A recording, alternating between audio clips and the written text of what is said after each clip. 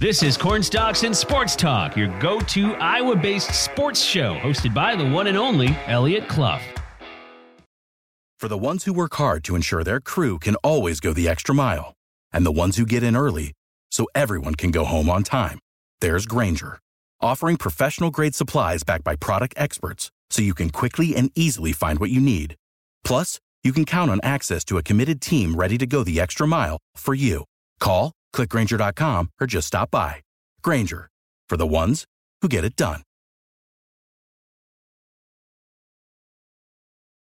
What's up, Cedar Valley, and hello to the Hawkeye State. This is Cornstalks and Sports Talk, your Iowa-based sports show here on AM 950 KOEL and KOEL.com. My name is Eliot Clough, at Eliot Clough on Twitter. I'm a UNI insider for Town Square Media. Before we get started, make sure if you are listening on Apple Podcasts, Spotify, Google Play, you subscribe, follow, etc., so you make sure you never miss an episode of Cornstalks and Sports Talk, whether it's these Saturday morning episodes or, of course, those midweek ones we have. And if you're on Apple Podcasts, leave that rate and review. It does help us out so much.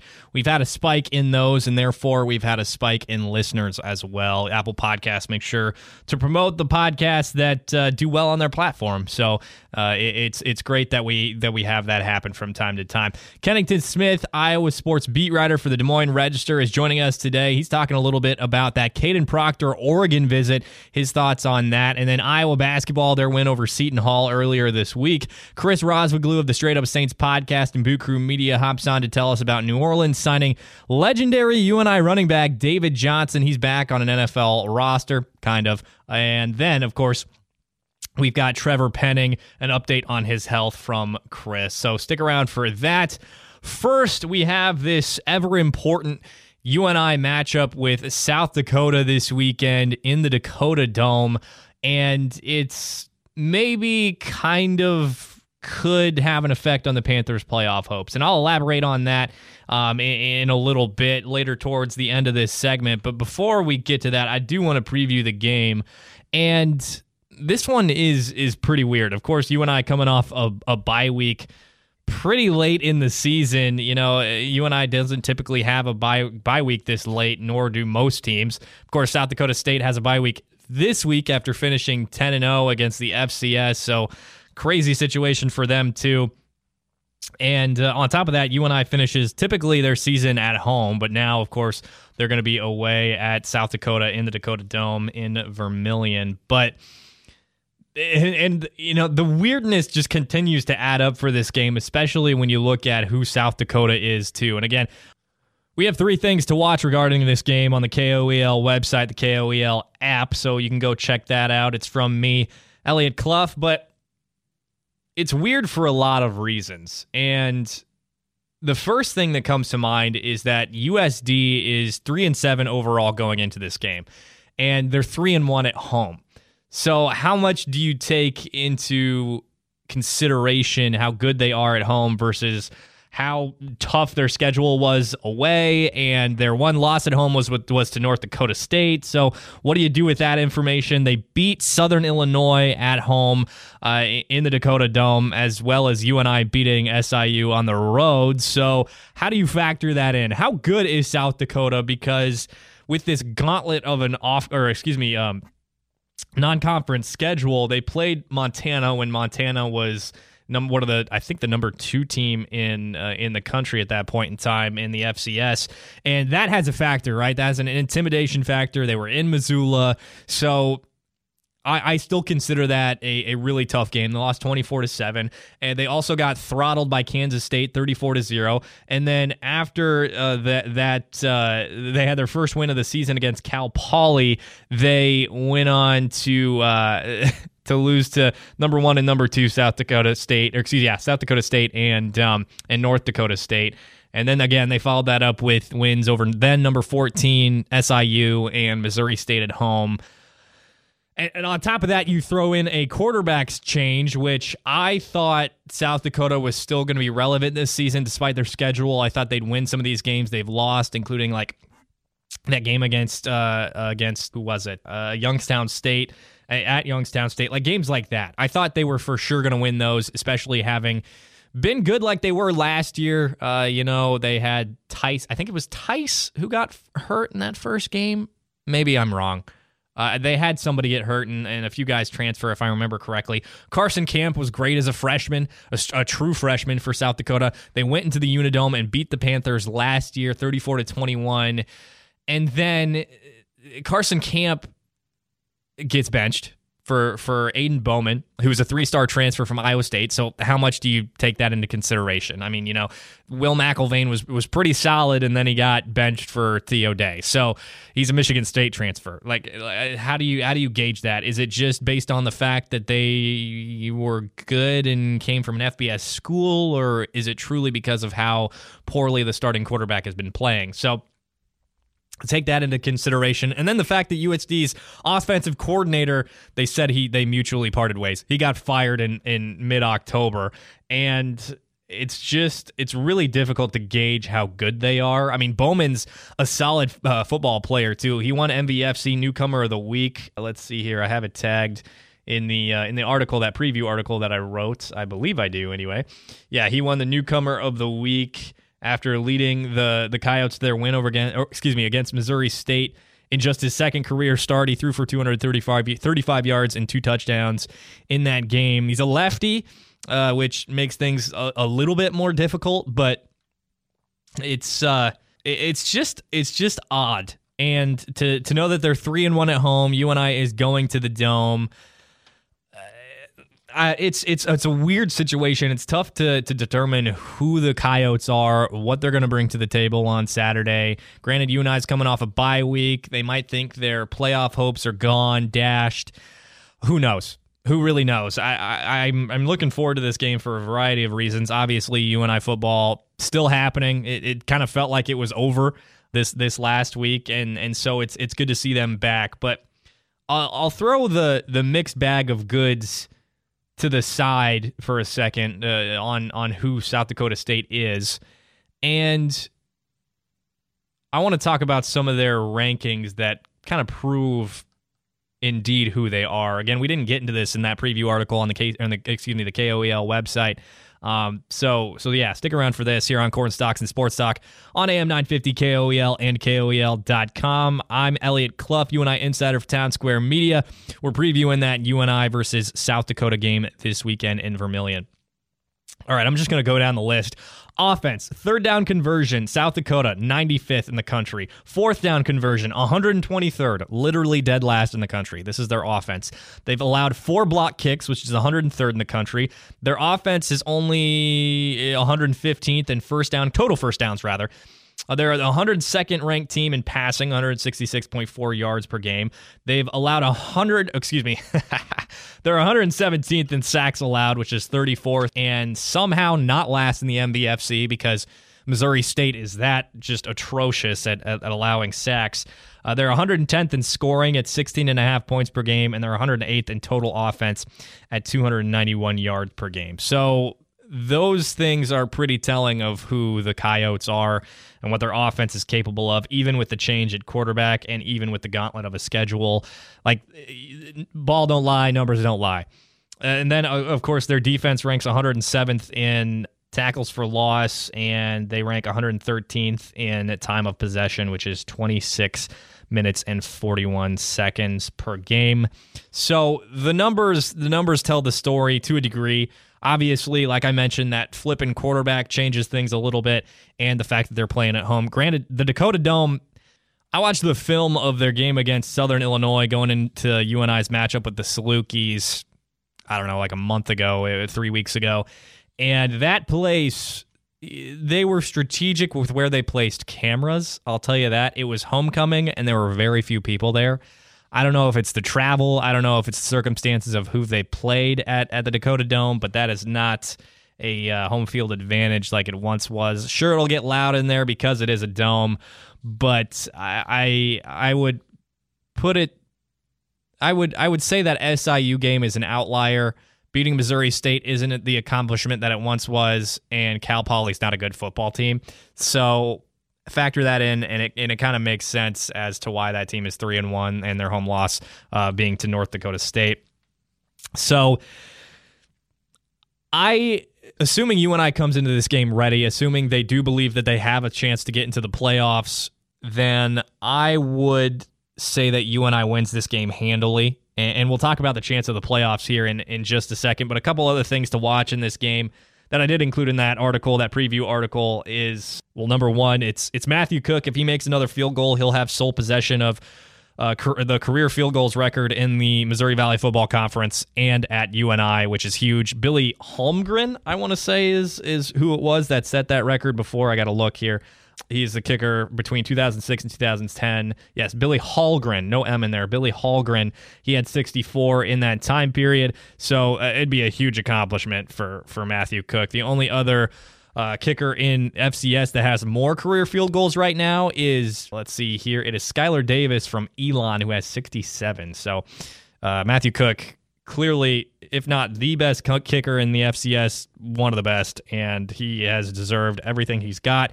Works incredibly hard, and this season he's had that turnover with the holder and the snapper, and things just have really.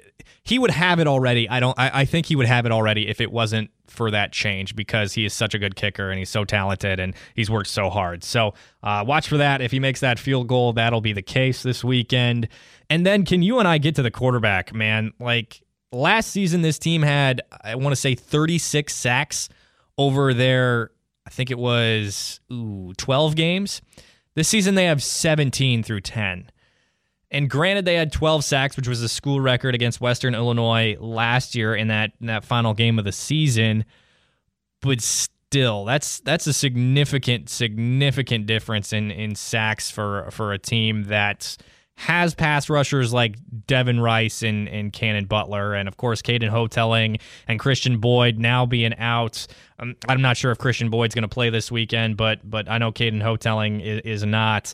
That really impacts their ability to get to the quarterback. Kadyn Hotelling, I think he had 7.5 sacks last season. This season, just a half a sack, which is telling of how available he's been. And of course, that's got to be frustrating for him. Super talented kid. I've enjoyed every conversation I've had with him too. So just sad to see. You have to assume he'll get a medical red shirt and he'll be back for an extra season. But in total, over the last 5 games, UNI just has 7 sacks. Didn't get to Nick Baker against SIU. Didn't get to Mark Gronowski against SDSU 2 weeks ago. And they had 5 sacks against Missouri State, 2 sacks against Utah Tech. So they need to get to the quarterback. They need to get to Todd Bowman this week and add up to that. You got to get over 20 sacks in one season. If you got the talent that UNI does, it'll be, and obviously it's going to be up to some guys that UNI hasn't seen a ton of in terms of getting to the quarterback, like Jack Krebs and Cannon Butler has been there. He's in the backfield, but hasn't resulted in sacks, and the leader in sacks for UNI this year is Spencer Cuvalier with 3, and I think Devin Rice has 3 as well. So it's just telling. If I remember correctly, I think Jared Brinkman had 10 last season, maybe the season before that. So this team really needs to get to the quarterback, and they should. Again, I mean, you look at the stats, USD ranks, let's see here, 117th in sacks allowed with 34. So you got to get to the quarterback against this team, especially against a 3-star lefty from Iowa State and Bowman, who has shown some pretty, he's shown talent. We'll say that. And I think if he earns that job, Carson Camp will probably transfer to another FCS school, and he's deserving of it. And I think he's just had trouble with the pressure and the change in the offensive coordinator and so many different things this season. He is a talented kid, but UNI is going to have to rely on Cannon Butler, Devin Rice, Jack Krebs, Cordarius Bailey, and Carter Hewitt to get to the quarterback this weekend. I'm going to assume they're probably going to go that 4-down lineman because they're not too worried about the passing offense, even with Bowman. And the running game is sort of USD's go-to. So I'm assuming it's going to be 4-down linemen, and then you'll have Corby Sander in that sort of quasi linebacker role along with Edwin Dearman. So we'll see what happens this weekend. We'll see if UNI can pull out the victory to end the season. And I'll tell you what, the thing that will determine UNI's playoff chances, it doesn't have anything to do with USD. I'll say that right now. It doesn't have anything to do with USD. UNI could win 63-0, and I don't think that would affect how the committee looks at them and considers their playoff chances. They have to win, and preferably it won't be close, 14 to 21 points or more. But what really matters is how the committee looks at those games against Sacramento State. The fact that UNI got back in that game late. The game against North Dakota, the 2-point loss. The game against South Dakota State is the really big one, in my opinion, this recent stretch of games, rather. Because if they look at that and say, man, they almost beat the number one team in the country, and had that leaping call not happened, maybe they go to overtime, maybe they win. Because if UNI won that football game, then they'd be in the playoffs. No doubt about it in my mind. Not even a little bit. That is a playoff team. And if it's by that close of a margin that they're not, and they were receiving votes not last week or the week before that, but the 2 weeks, I think, prior to that game, they'd be in the top 25. Granted, they'd be 6-4 right now, probably 7-4 at the end of the season, and that's a much better playoff record than 6-5, just by the look of it.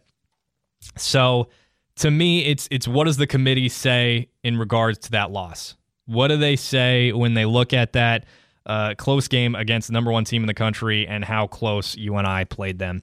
And do they deserve a playoff spot? So once again, folks, my name is Eliot Clough, at Eliot Clough on Twitter.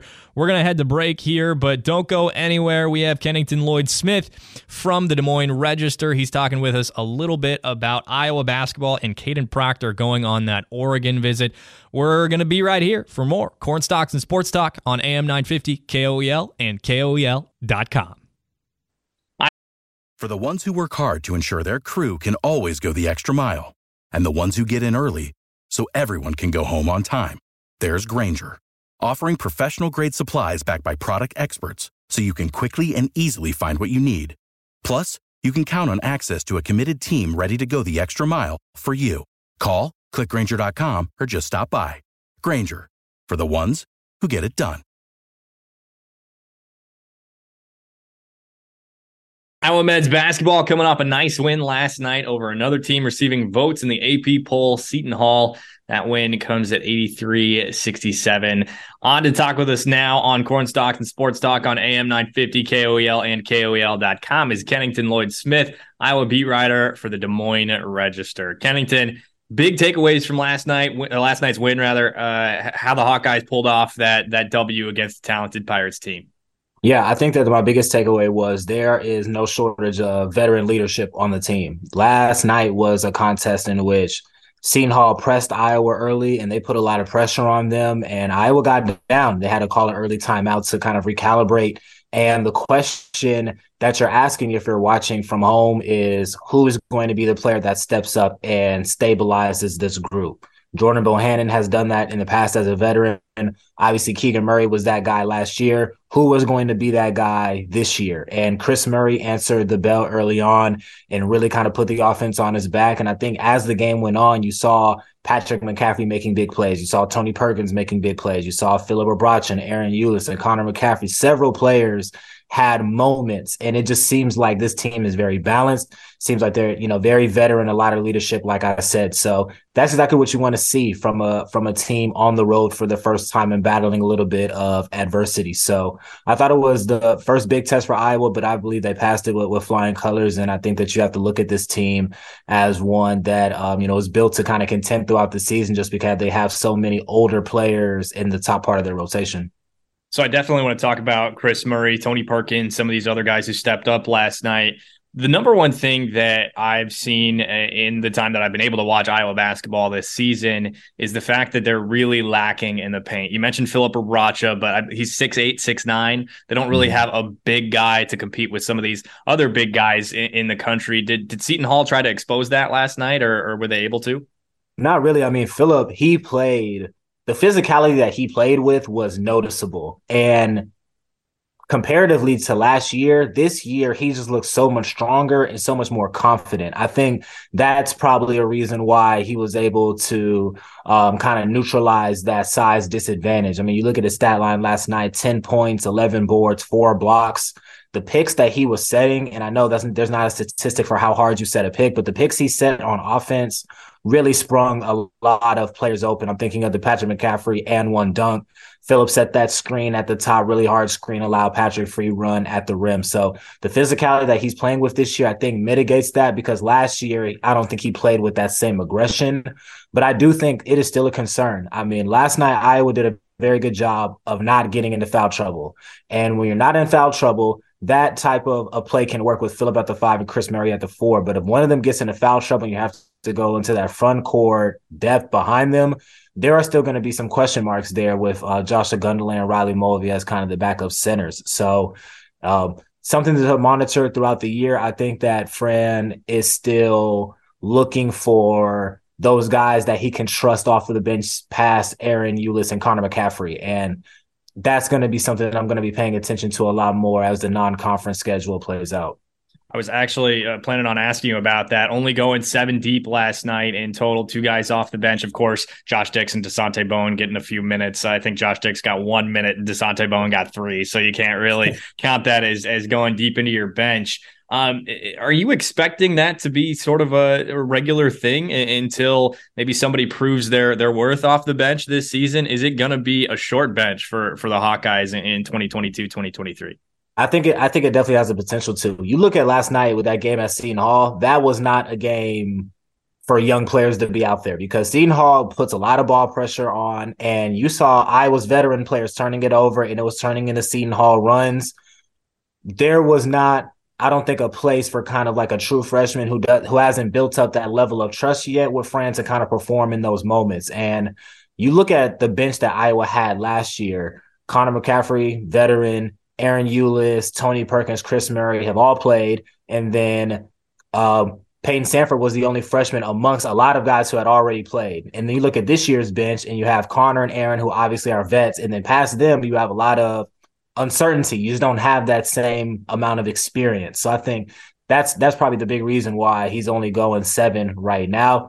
I think it's just a matter of how quickly can Desante and Josh Dix develop. And I think you got to throw Josh Gundelin in that conversation as well. Like, how quickly can he earn the trust of the coaching staff to make this a 9 deep, 10 deep team? So until that happens, I see them going 7. But like I said in my last point, that works well when you're not in foul trouble. So if Iowa can continue to do that, then they should be fine. But I would expect, obviously those guys are going to get opportunities as the season goes on. But I think, the tournament in Florida, that's next weekend, that'll probably be the next opportunity. We'll see maybe some guys, off the bench, get a little bit more run. They have Nebraska, Omaha on Monday, so that'll be a game where everybody will get to play, and then we'll see what happens in practice the following days after to see who can kind of continue gaining their trust. Again, Kennington Smith from the Des Moines Register on with us this morning on Corn Stalks and Sports Talk on AM 950 KOEL and KOEL.com. He's an Iowa beat writer, so talking a little bit about the Hawkeyes on the court so far this season. Chris Murray last night, 29 points. From what I've been able to see, you can kind of tell by watching the way he's playing, the way he's carrying himself. He knows that he's the guy, and that this is the season where he bumps up his draft stock. Did that show to you last night with those 29 points and the way he stepped up, finishing with a double-double? Yeah, I think that last night it made it definitively clear that he is the number one. And I feel like it's always been that case, but when you look at the quality of opponents in their first 2 games, he didn't need to just take the game over and score 30. And I think in those first 2 games, he was a little bit passive to start, and then the game just naturally came to him, and he still finished with great numbers. But I think last night was him being that assertive, give me the ball, let me kind of go to work, and everybody's going to kind of feed off of me. And that's exactly what happened. I mean, he had at one point, Iowa went down 10-3, then he goes on his run, and Seton Hall calls a timeout, and it's 16-13, and Chris has 12 points, almost as many as Seton Hall does. So you saw that, and then, again, you just saw everybody kind of feed off of that, and they just played together. So, obviously it's not going to be the same as last year with Keegan. I don't think Chris is going to lead the nation in points or anything like that, but I don't think he has to, because, again, the team is just so much more balanced than it was last year in terms of scoring and guys who can contribute. So Chris is going to continue to dominate. I feel like my biggest takeaway last night is we saw him scoring at all 3 levels, a little bit more than we saw in the first 2 games. You could tell he's really worked on his game a lot, and then strong as well with the 11 rebounds. So I know that there were some scouts in attendance last night, and he definitely impressed them, and I just expect him to continue to flourish in this role the rest of the year. Now, I know you're not necessarily an NBA guy. You cover the Hawkeyes, right? But how much do you think that Chris can improve his draft stock, and how much Keegan's play this season can improve his draft stock? Yeah, I mean, I think you look at what Keegan is doing, and naturally you think, okay, like if he took that leap, Chris can take that same leap, and he can start to do those same things. When it comes to Chris's draft stock, is really interesting because he's coming out in a year where in NBA circles, this class is regarded as kind of like one of those potentially historic classes. Obviously at the top, you have Victor Wembanyama, Scoot Henderson. There's a lot of depth down through the lottery. So in order for Chris to be in that conversation, he really is going to have to play at a really high level this year. I think right now I'll probably look at him as like a mid first round pick.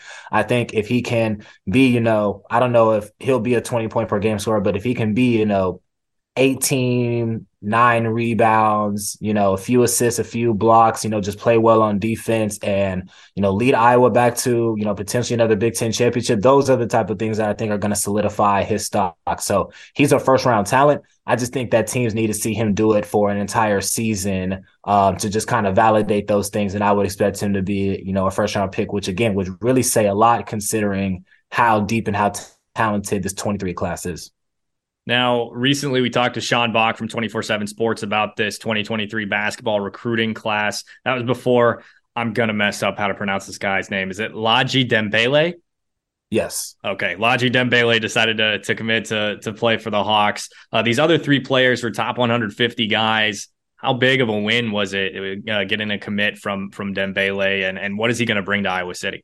Yeah, I think it was a big one, just for the reason that we've kind of talked about it already through the course of this conversation. Iowa's front court depth is in question. And, Chris Murray is going to leave at the end of this year. Connor McCaffrey is going to leave. Philip Obracha is going to leave. You need to replenish that front court. And I'm looking at Dembele as a physically impressive guy. I mean, 6'8", 6'9", already 230 pounds. So he has that weight on him. He is a little bit more of like a raw prospect, somebody who probably is not going to command a lot of minutes early, but somebody who can be developed and eventually turn into, a frontline starter. And if you look at Iowa and their track record with development, Luka Garza, Joe Wieskamp, and then with the Murrays now, and you look at what, some of the younger players on the roster, the Peyton Sanford, you bring in a guy who you might consider as a project or somebody who wasn't as highly recruited as others, you have confidence that Fran and his staff will be able to develop him and bring him along. So, and you're looking at the class, it fills out nicely. I think, Brock Harding at point guard is going to provide some depth. Price Sanford, if he's anything, like Peyton, and from what Peyton and Fran said, that Price is a little bit more advanced, than Peyton was at this stage. So you feel great about what he can bring. And then Owen Freeman, obviously another top-rated guy who's going to be able to come in and compete at that front court. So you got 3 top 150 guys, and you bring in Dembele as a little bit of a project, and you got to feel really good about what that class can bring to the table, once they all get on campus. Again, Kennington Smith from the Des Moines Register joining us this morning on Corn Stalks and Sports Talk on AM 950, KOEL, and KOEL.com. He's an Iowa Hawkeye sports beat writer for the Des Moines Register. Now, let's flip sports here. It is also football season, which makes things crazy for guys like you and me, this crossover here. Right. But sticking with recruiting, the sort of topic of conversation at hand right now for everyone that either covers the Hawkeyes, watches the Hawkeyes, or is an Iowa fan is Kadyn Proctor having visited Oregon. Now, we talked about it on this midweek episode that we had earlier this week on Corn Stalks and Sports Talk, but what are your thoughts, man? I mean, you cover the team, you cover recruiting. Kadyn Proctor, obviously one of the biggest recruits in Iowa history, taking this official visit. What are your thoughts? Yeah, and I have a little bit of an interesting perspective because I've grown up in the South and I went to the University of Georgia. Obviously, when I'm not being an objective reporter, I'm a Georgia fan and I follow their recruiting and everything that happens as well. And to me, I interpreted this as something that is very normal and commonplace when you're recruiting at the highest level. When you're somebody of Kadyn Proctor's acumen, just because he commits does not mean that other schools are not going to stop recruiting him, because as Iowa fans know, when they poach recruits from the MAC or the SES or wherever else, nothing is official until it's signed on signing day. So teams are going to relentlessly recruit him and try to flip him away from Iowa. So that's my first reaction is like, I'm not surprised that teams kept recruiting him. I'm a little surprised about the visit and the timing of the visit because he did seem very locked in with Iowa. If you remember his recruitment in the summertime, he had an opportunity to take all of his officials and he decided not to and narrowed it down. And then he just ended up committing to Iowa. And he's been a very frequent visitor at Iowa games throughout this season. So on the surface, he did look very locked in. So I'm a little surprised from that aspect, but this is recruiting. So, things are subject to change. And if I'm a fan, I would probably be a little concerned just because signing day is a month away and he just pops up for this official and Oregon is rolling right now. I mean, let's just be honest. Up until last week, they were in the playoff discussion. They're still in the Rose Bowl discussion. They're a top 10 team. They have a lot of momentum on the field and on the trail as well. So, little bit of a threat, but I feel like Iowa should still feel good about where they are, just considering everything leading into his recruitment and him committing to them over Alabama in the first place. So it's just something that we're going to have to, I think, wait a little while longer to see how everything plays out and just kind of go from there. So I wouldn't advise anybody to hit the panic button until there's actually a decommitment. Last thing for you, Kennington, before we let you go, Iowa taking on Minnesota today. It's going to be real cold in the Twin Cities. Any predictions for this game? You think Iowa pulls it out? And how's that temperature going to affect the game? Yeah, I mean, Iowa just has so much momentum right now, and I do think they're going to win the game. I think that there is going to be such an emphasis on stopping Mo Ibrahim from Minnesota, and if it is Kaliak Manis, the backup for Minnesota, he's going to be put into a pretty disadvantageous situation against Iowa's defense and Phil Parker if it's in a must-passing situation. I mean, I just look at it as them being able to confuse him and potentially cause a lot of mistakes. The weather's going to have a huge impact. Both teams are going to want to keep it on the ground, but I have more faith in Iowa's rush defense to keep Minnesota at bay and maybe even create some opportunities for the offense. So I believe I have it around like 16-10 Iowa. I mean, it's going to be low scoring and it's going to be a physical one, but Iowa's going to be playing for a lot. I do believe Michigan will beat Illinois and kind of pave the way for Iowa to win the West. So I think they're going to kind of take advantage of the opportunity and beat Minnesota and set up a kind of a winner-take-all against Nebraska. Man, who would have thought you'd be saying that a month ago? Not me, that's for sure. It sounds crazy as we're talking about it right now. Right. He is Kennington Lloyd Smith from the Des Moines Register, Iowa beat writer there, joining us this morning on Corn Stalks and Sports Talk. Go give him a follow for all the Iowa recruiting, sports news, all that. It's at @SkinnyKenny_ on Twitter. Kennington, we appreciate you, man. For sure. Thank you. Alrighty, don't go anywhere. We got Chris Rosvoglou of the Straight Up Saints podcast and Boot Krewe Media joining us up next to talk about former UNI legend and running back David Johnson signing to the practice squad for New Orleans. And of course, we get an update on Trevor Penning and his health as well. Stay right here on AM 950 KOEL and KOEL.com for more Corn Stalks and Sports Talk. For the ones who work hard to ensure their crew can always go the extra mile, and the ones who get in early so everyone can go home on time, there's Grainger, offering professional-grade supplies backed by product experts so you can quickly and easily find what you need. Plus, you can count on access to a committed team ready to go the extra mile for you. Call, click Grainger.com, or just stop by. Grainger, for the ones who get it done.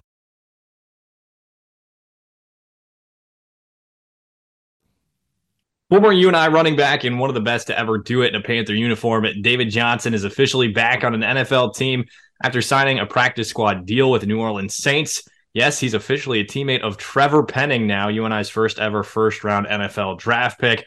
On Corn Stalks and Sports Talk on AM 950 KOEL and KOEL.com. To talk the signing and more is Chris Rosvoglou of the Straight Up Saints podcast and Boot Krewe Media. Chris, from what I gather on Twitter, it appears the Saints have been looking for running back depth all season. Obviously, David was there in camp, but no deal got done. Do you know what hampered getting that deal done this summer? It was interesting. No one really came out with the full disclosure of it, but with the way it kind of went down, it felt like some type of contract language just didn't work out for them. As for what the language was, no one really knows, but it's interesting because David Johnson was in the building. Is he the David Johnson of old? No, but the Saints had him in training camp. They liked what they saw for the most part. Everyone loves his leadership. Everyone talks about David Johnson, the person in very high regard. And the Saints never figured out that whole running back situation. Obviously, Alvin Kamara has been Alvin Kamara, and Mark Ingram is another good leader, but they're waiting for that third back or kind of that second option if Ingram wasn't going to pan out. And unfortunately, he's been banged up. And even since not getting done deal with Johnson, they were looking for guys. They put in a claim for Benjamin. That didn't work out. So the Saints have been in the market for it. It kind of makes sense that they go back to a guy who is a really quick learner, and he's not going to have to learn about it at all. He already knows the system down in New Orleans. So now it makes a lot of sense. And with Dwayne Washington not really being that running back in a serviceable manner on the offense, he's more of a special teams guy. We'll see what happens. Maybe they kick the tires on David here, activate him, and he can do something for them on game days. So the practice squad signing was interesting, especially, week 11, former Pro Bowler. But like you said, he's not the David Johnson of old, of course. What's with the move and why now? Yeah, I think for starters, in terms of why now, the Saints have been big on when they're winning. And it hasn't been a lot this year. It's been through the run game, right? You think of Taysom Hill having over 100 yards rushing against the Seahawks. You think of Alvin Kamara having 150 plus scrimmage yards against the Raiders and 3 touchdowns there. You think of even week 1, the Saints, they threw it through the most of their yards was through the air, but even at some points, Taysom Hill had some big runs there. And you think of it and you look at it, it's like, okay, great. There are moments where Taysom Hill kind of leads the charge offensively. There's moments where Alvin Kamara obviously does what he's been doing for the last 5 years. But the Saints need more depth there. You can't just rely on your playmakers week in, week out to give you 150 plus scrimmage yards, especially if defenses like last week with the Steelers come in 8 men in the box and basically say, Alvin Kamara is not going to beat us today. You need that complementary piece. And ever since Mark Ingram's gone, down with an injury, the Saints have been looking around. They really haven't found that. They haven't really gotten that with Dwayne Washington. Jordan Howard, they brought him in to see what he's got left in the tank at this point. And honestly, it doesn't seem like it's much at the moment. So the Saints end up moving on there. And I think it makes sense, whatever worked out with David Johnson's perspective, obviously didn't work out the first time with them making a deal. But like you said, you're entering week 11. If you're David Johnson, you want to show the league you can still play. This is going to be a nice little showcase if he gets out on the field for about 6-7 weeks to show teams even for next year what he can bring to the table if he gets that opportunity. So I think for New Orleans, it's all about trying to find a complementary back to Alvin Kamara, because right now Mark Ingram still isn't practicing because of his knee injury, but also just getting more guys out there who are playmakers. The Saints really, injuries have hurt them this year a lot, especially on offense, and they're just lacking being able to make those kind of changes. You think when the Saints are at their best, they've had depth in the backfield. They just don't have that this year. And it's added playmaking and a veteran, a guy who's done it before, who is going to be a great addition to your locker room too. Yeah, absolutely. And to your point, in terms of what David Johnson brings to the table, even though you're not expecting all-pro David Johnson, the one thing that made David Johnson such an exciting player for so many years was he literally checked off every single box. You want him to be a hard-nosed runner, he can do that. You want him to be a great receiver out of the backfield, he did that in Bruce Arians' offense all the time.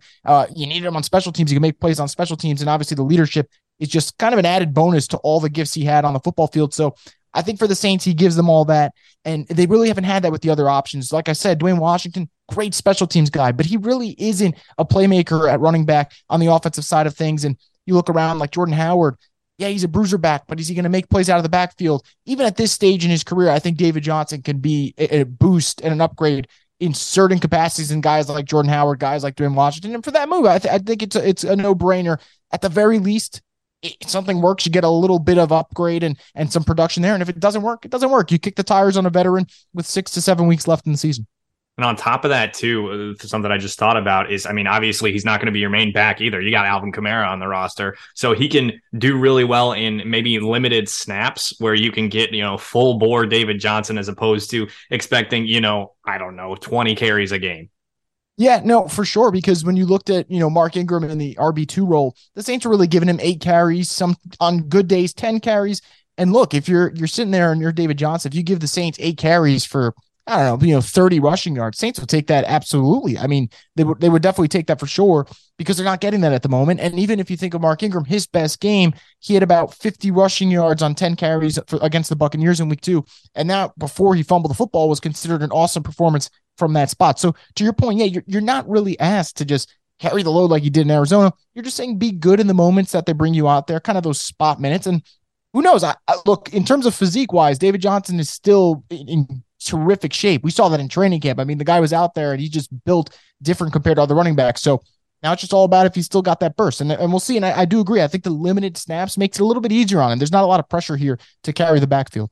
Again, we have Chris Rosvoglou from the Straight Up Saints podcast and Boot Krewe Media on with us this morning on Corn Stalks and Sports Talk on AM 950 KOEL and KOEL.com. Talking a little bit about that David Johnson signing, of course, former UNI great running back. Now, do you expect him to make that 53-man roster at any point in the coming weeks? I know we've kind of been talking about it as if it's a formality, but considering he just signed to the practice squad, do you see him getting on that 53-man roster?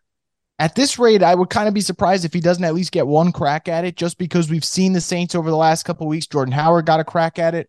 The Monday night game against the Ravens, Dwayne Washington got a chance to get a couple of carries, had 3 carries there. And obviously that's not a huge workload, but he still got that opportunity. Jordan Howard and Dwayne Washington didn't provide anything. So if you're the Saints, why not? Call him up maybe this Sunday against the Rams, who have been banged up, and 5 touches, 6 touches, whatever it might be. It might not even be a big number, but if he looks at least more explosive than the alternatives, the past 2 games, that would be upside for the Saints there. So I think we'll see what happens. Mark Ingram does not look like he's on track to play this weekend. So there goes the RB2 option. And for the Saints, it comes down to, do you want to activate Dwayne Washington for special teams? Do you maybe want to activate Dwayne Washington and call up David Johnson just to have that extra option there in the backfield? Either way, I would kind of be stunned if they don't play him for at least one game, especially because what we talked about before, this is a guy who you brought in training camp. You couldn't work out a deal before. I find it hard to believe they'd work out a deal this time around and he doesn't get at least one chance on a Sunday to show what he can do. Now, given that the news has come out, obviously UNI Panther fans are hyped, having an FCS program. You have guys here and there that make the league, and obviously some guys get opportunities every year pretty much out of UNI at this point. But what's the reaction been from the Saints fan base in the signing? I know I looked at your Twitter feed and I didn't see anything, which I was like, Chris is always on top of things. What's going on here? But it just not something that's been super overwhelming for the Saints fan base, or is it just kind of like, oh, cool. Tell me about that. I think, back in the summer when he was there in training camp, there was definitely more reaction to it because, there was pictures of David Johnson with Kamara and Ingram, and you just think in just terms of their resumes, putting them all together, what they've accomplished in the NFL. It's very hard to find a backfield in terms of put all their total yards together, all their touchdowns, find a better group in the NFL currently. And Saints fans were really pumped about that. I can tell you, any pictures that Boot Krewe Media was getting on the ground there, I was putting on Twitter and I was excited to see. I think now more than ever, it's not a knock on David Johnson, more so Saints fans are just fatigued by the way this season has gone. And they're at the point where, like kind of you said, David Johnson gets signed and it's not like, oh, great, an extra option for a playoff push. Saints fans just kind of like, all right, like, all right, when's Sunday here and when's it over with? I think that more than anything, because the reaction to David Johnson's first time around with the Saints was way different than this time around. So, but we'll see if David Johnson plays on a Sunday and he has a decent performance. I can tell you from now, knowing Saints fans, they'll get excited. We saw it back in the London game on October 2nd. Latavius Murray gets called back to the team, has a really good game. Saints fans get excited. And then of course he ends up getting poached by the Broncos later that week, but Saints fans really got, pumped up for that. So we'll see, man. David Johnson, if he comes in and has a decent showing against the Rams or maybe 2 weeks from now against the 49ers, I can guarantee you the enthusiasm around him will definitely ramp up. And so I mentioned it at the top of the segment. Still no Trevor Penning at this point in the season with the Saints' first round draft pick this spring. How bad are the Saints in need of a really talented first round lineman right now? I think again I looked at your timeline that there was a meme on there about facing the Rams D line this coming week. So how bad are they in need of a guy like Trevor Penning right now? I think for 2 reasons. For one, you mentioned the health part. Saints right now in terms of injuries, they're starting left tackles banged up. Andres Pete, their starting left guards banged up. They're starting centers on IR. And, Ryan Ramczyk, their star right tackle, he gets a lot of rest days here and there. So it's very rare to see him at practice on Wednesday. So he's dealing with stuff all the time. He just ends up playing through it. But to your point, you got 3 starting linemen that are injured. And I think the thing that people want to see about Penning, there's 2 reasons for why everyone's excited for him. One is, you drafted him in the first round, a lot of potential there. Can he be your left tackle of the future? And if he can, that changes a lot because, it really is hard to shore up that position. And Trevor definitely has the potential to do that. And then B, it's something that, we've talked about before. Trevor Penning's nastiness and that kind of edge that he has, the Saints can really use that right now because if you go back and look at the way the Saints played on Sunday against the Steelers, it's one thing to make sloppy mistakes. It's another thing to have turnovers and just end up losing a game. When you do it and the body language is off and your team looks disinterested, and you kind of start to wonder, as the losses start to pile up, are they still buying in? Are they still committed to the rest of the season? I think Trevor can kind of give them that kind of jolt of energy they need. We saw it earlier this year. The Saints bring in Alontae Taylor off IR, rookie cornerback. All of a sudden, the defense, the second game with him, ends up pitching a shutout. Now, I'm not saying the rookie directly pitched that shutout for them, but he did add that energy, and people fed off that. And I think for Trevor Penning, if he comes out here in a couple of weeks from now, and I do think we will see him sooner than later, I think that he could give this offensive line a jolt, and I think he could give this ground game a little bit of a shot in the arm that they can use, because he does have that edge, and he does want to maul guys in the run game, and I think the Saints can absolutely use him out there. And if you're a fan and you're already punting on the season and saying no playoffs, well, this is one thing you're looking for. Does your rookie offensive tackle look like the real deal? And we'll get to see at some point this year, and hopefully it's for more games than not, that Trevor Penning is legit. So you mentioned probably here in a couple of weeks that he'll at least hopefully be back. I take it the injury and the rehab process is at least going somewhat well, considering he might be able to make it back before the end of the season. Yeah, so I mean, people, it's crazy. You never think about it when you go through injuries. What are like the worst ones in terms of timeline and stuff? You think a toe injury, like it's just a toe, but I mean, for 4 weeks he had to ride a scooter. Then 4 weeks he had to go in a walking boot. Walking boot's done. He was at practice on Wednesday. Now, people didn't see him for too long. He probably ended up doing some rehab by himself individually, which is normal. That's kind of been the case. But the fact that he's already out there at the facility again, and then Dennis Allen, when asked about it, said that he's doubtful for this Sunday, but said things are progressing well. I would not be surprised if either next week or the following week we see him back out there. The Saints have a 21-day window that opened last week, so they're going to have to be very smart about this. If they end up missing that window and he doesn't get to play, Saints fans would be fuming about that. So I do think that maybe next week against the 49ers is a possibility for Trevor Penning. What is the role? Do you thrust him into the starting lineup immediately? Do you let him, develop as that sixth extra offensive lineman in those jumbo packages? I think that might be where he starts and then kind of work his way up. But look, James Hurst is injured at left tackle. If the Saints want to kind of give him a shot and kind of throw him in the fire, I don't think it's the worst thing in the world. I said throughout the preseason, Trevor Penning had a rough first game, looked really good the second game, then started off the third game outstanding before he ends up getting hurt, unfortunately. So I think we will see him at some point. He's saying all the right things. Pete Carmichael, the offensive coordinator, has said that everything's going well in his recovery process. And the fact that we're even talking about he's probably doubtful for this weekend, I feel like that's a good sign that whether it's a week from now or 2 weeks from now, he'll be back on the field. And I tell you what, at this point in the season, a guy coming from the FCS to the NFL, reps are just important right now. Yeah, 1,000%. And for him, look, the Saints didn't take him for the 2022 season. Of course, they would love for him to be a big factor this year, but they took him because you see Trevor Penning's potential, and you see like the fact that this guy at that level, and you throw him in the Senior Bowl, makes some splash plays, and you see the raw talent with the speed and the power, and say, all right, this is someone that, yeah, right away, he's not going to be our franchise left tackle, but in 2, 3, 4, 5 years from now, he's going to be someone who could be dynamic. And it's just fitting because he's replacing a guy in Teron Armstead who came from a small school. So I think it fits the mold. And to your point, Trevor Penning would benefit a ton from, let's say he gets 4 starts at the end of the season. That would help his growth next year. He probably won't have as many rookie hurdles to go over in his second year. It doesn't really feel so much as a redshirt year next season. So I think for him, any type of reps he can get this year will be great. I think he will get reps. And look, if you're the Saints, if he starts looking good in smaller packages that you throw him in, I think you got to keep increasing that workload. It makes no sense not to. So absolutely reps for Trevor Penning. It's kind of all that matters right now for him. He is Chris Rosvoglou at Rosvoglou Report on Twitter. Go give him a follow. You want to follow along with Trevor Penning and David Johnson there in New Orleans. He's from the Straight Up Saints podcast and Boot Krewe Media. Chris, always good talking with you, man. Thank you for having me, Eliot. And that'll do it for this week's episode of Corn Stalks and Sports Talk. Don't forget, before you go, make sure you subscribe or follow so you don't miss any episodes of Corn Stalks and Sports Talk. Of course, we have that on Apple Podcasts, Spotify, Google Play, the KOEL app, and more. You can always listen to our guest segments on YouTube. Those are always available, so if you miss any part of today's show, you can listen to those, or you can go find us on Apple Podcasts, Spotify, Google Play, etc. My name is Eliot Clough, at Eliot Clough on Twitter. I'm a UNI insider for Town Square Media, and this was another week's episode of Corn Stalks and Sports Talk. For the ones who work hard to ensure their crew can always go the extra mile, and the ones who get in early so everyone can go home on time, there's Grainger, offering professional-grade supplies backed by product experts so you can quickly and easily find what you need. Plus, you can count on access to a committed team ready to go the extra mile for you.